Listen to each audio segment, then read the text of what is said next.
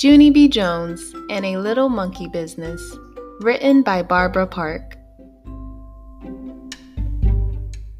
Chapter 4, Hoppy and Russell.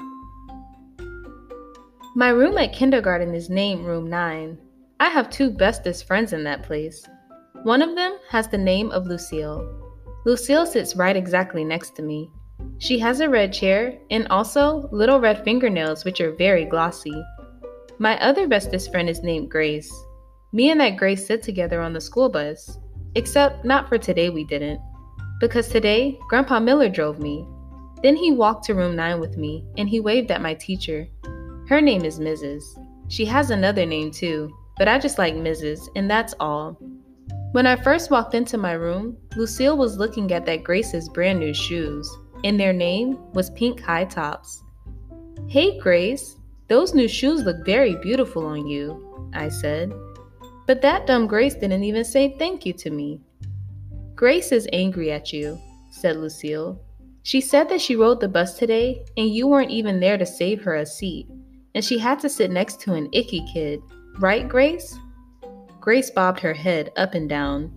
"Yes, only I couldn't help it, Grace," I said. "That's because I stayed at my Grandpa Miller's all night, and there's no bus at that place, and so he had to drive me here today." Then I tried to hold that Grace's hand, only she quickly pulled it away. "That's not very nice of you, Grace," I said. "And so guess what? Now I'm not going to tell you my special secret." That's when Grace called me a poopy head. Lucille held my hand. "I don't think you're a poopy head, Junie B," she said.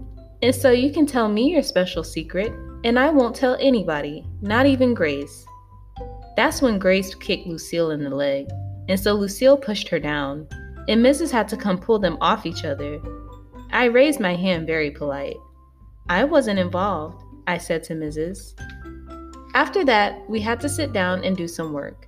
It was called printing our numbers, only I couldn't do mine that good, because Lucille kept on talking to me. That's why. "Come on, Junie B," she said in her whispering voice. "Tell me your special secret. I won't tell, I promise." "Yes, only I can't, Lucille," I said, "'cause no talking to your neighbor, remember?" Then Mrs. snapped her fingers at me. "See, Lucille? I told you, no talking to your neighbor," I hollered. "Now I got snapped at." Just then, a boy named Jim said, "Shh," to me. "Shush yourself, you big fat Jim," I said back. After that, Mrs. stood next to me till I finished my work. Then I got all done and she collected it. That made me happy inside, because guess what comes after work? Something very fun. That's what. And its name is show and tell. Mrs. stood next to her desk. "Who has something interesting to share with the class today?" she said. Then my heart got very pumpy, because I had the most special secret in the whole wide world. I raised my hand way high in the air. "Ooh, ooh," I hollered real loud. Me. Mrs. shook her head at me, because I'm not supposed to go, "Ooh, ooh, me. She called on William. He is a crybaby boy in my class. I can beat him up, I think. "William," said Mrs., "since you raised your hand so politely, you may go first." And so then William carried a paper bag to the front of the room, and he took out a jar of 2 dead crickets. Except for William didn't know they were dead. He just thought they were sleeping. "Jump, Hoppy! Jump, Russell!" said William. Then he tapped on the glass. "Hey, wake up in there," he said. After that, William started shaking the jar all over the place, and he wouldn't stop. "Wake up, I said," he shouted.